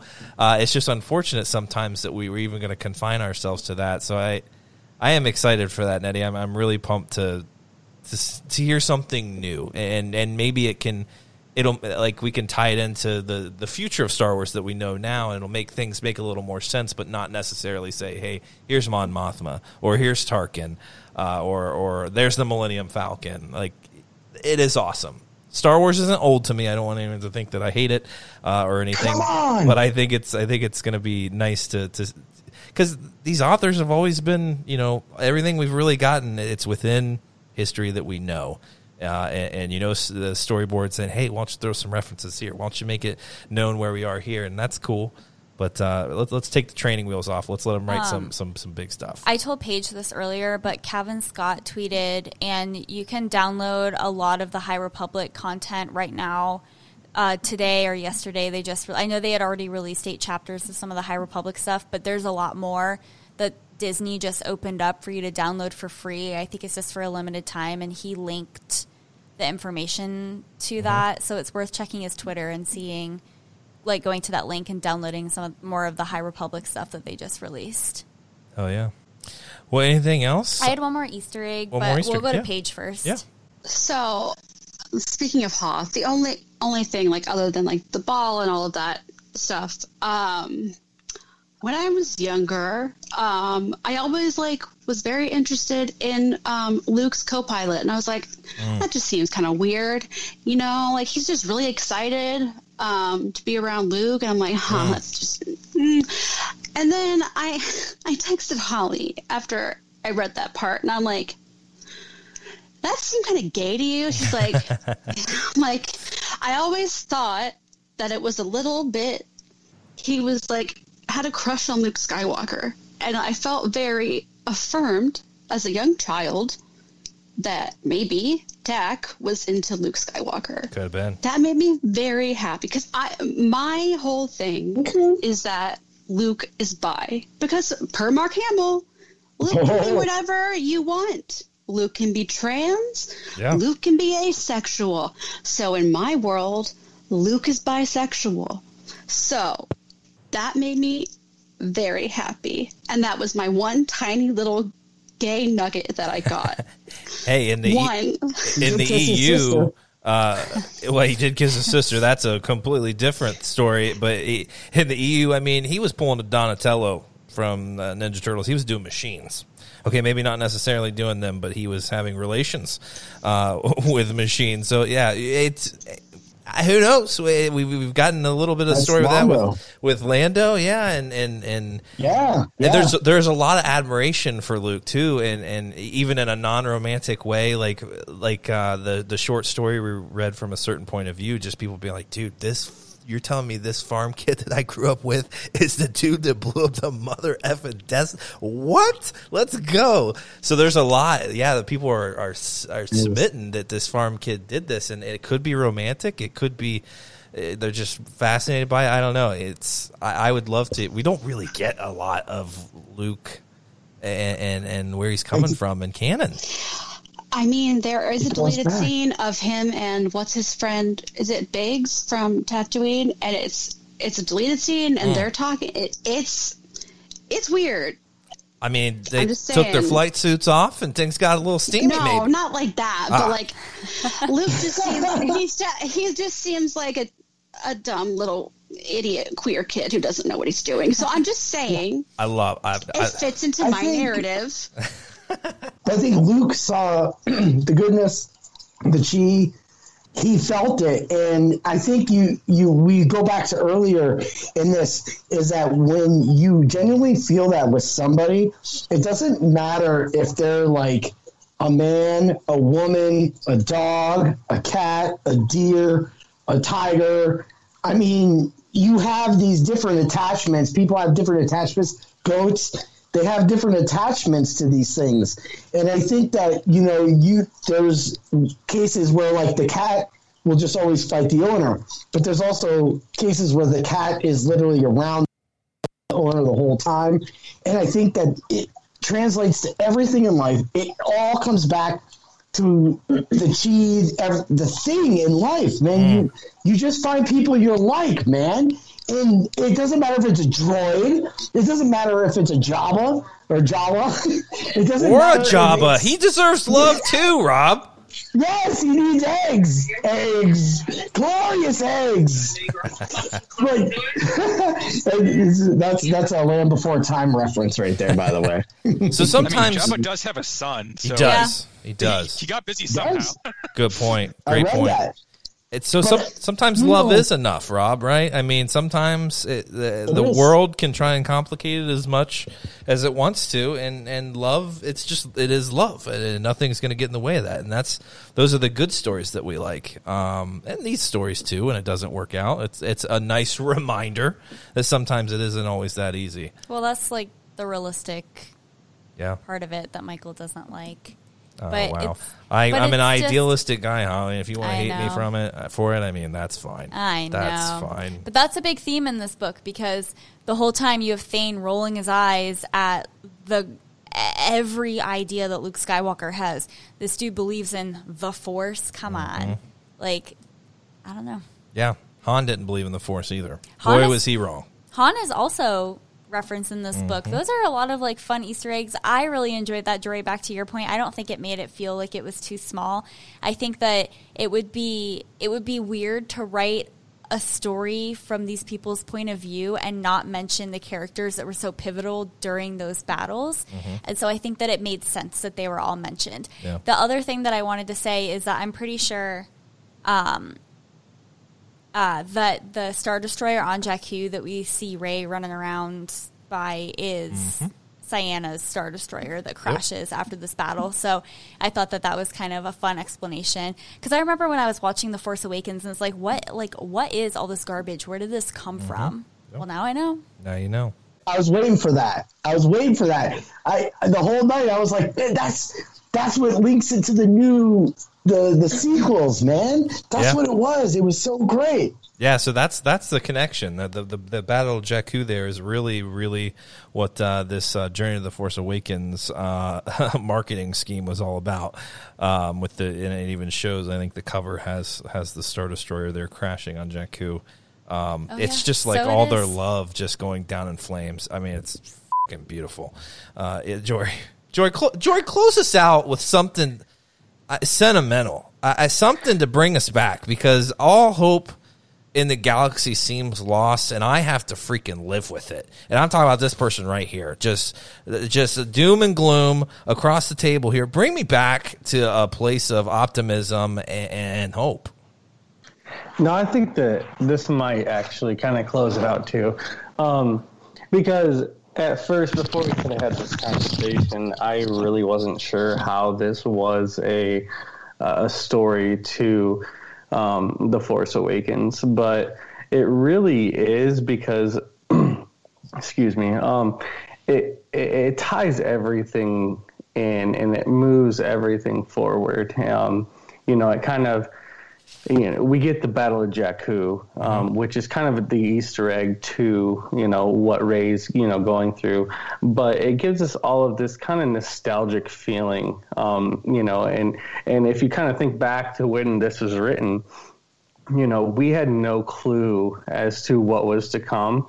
So if you read this novel in, say, what was it, 2015 or 16 or whenever it was, this really was a fantastic way to go back through and hear a different perspective on all of the OT and get you kind of pumped, kind of back into Star Wars and be like, oh, like these movies came out 35 years ago, it really gets you back into that, like, okay, we're leading up to, this point, we have these two characters. We kind of see where the Imperials were. We kind of see where the New Republic is, and we kind of see, just a very broad overview. But we get just a basic, at the end of the book, a basic feeling as to where everybody's at, and and I think that the more we've talked about it, the more I'm like, you know what, this really was a very, very good book to read right before you go and see The Force Awakens. And honestly, I didn't do it, which I probably should have, but I almost want to read this again and then go watch The Force Awakens just to see, how it can kind of pump me up to go rewatch that movie. Yeah, no, a lot of time had passed. We got the prequels. It was kind of hard to understand. Hey, what was the Empire like? And even with the original trilogy, we really didn't have any idea what that was, what that meant to people, and what kept them around in the Empire, what kept people serving all those years. And we find out a lot of different things: the past, the prospects of hope, just a way out. It's a lot of different things. Privilege even can find people there. It was a fantastic book. I thoroughly enjoyed it 5 years ago going into The Force Awakens, and I don't think I was prepared to have this conversation then. I think just all of the Star Wars we've got has even made me more prepared to have a more honest and open conversation about it. And then 5 years of life will do that for you as well. Things were a lot different in 2015, at least for me. I know for a lot of people.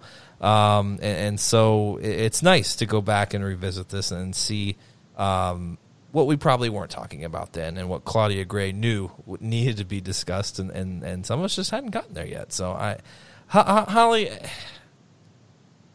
Jory brought us a little on a high there at the end.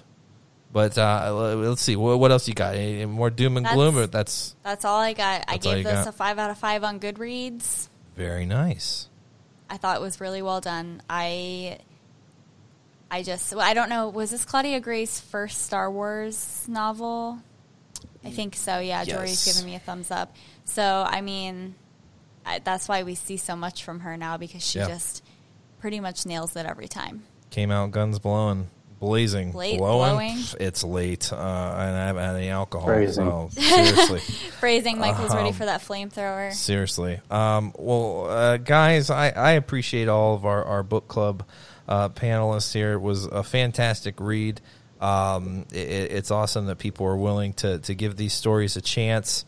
We've got a lot more to read. We brought quite a few of them up here in this discussion. Tarkin and comic books, and it's awesome how we're relating them to other pieces that we've read. But I think that'll do it. I mean, I think it's the longest podcast we've ever done. 2 hours, more than 2 hours, but maybe not. Folks, if you enjoyed this, let us know. I know these discussions with our group are some of the most popular things we do, and it's a big part of this podcast. It's a staple of our podcast, including our friends and new friends and all of you in discussions, deep conversations. I pride us, Holly, off of having bigger and better conversations than 90% of people talking about Star Wars out there. It's just more in depth. It just means more. We go a little deeper, and that's why I appreciate getting such good perspectives from these guys and you guys when we talk about them. So, thanks for listening. Thanks to our panelists again for joining us. Holly, thanks for continuing this. Thanks for being an awesome book reader.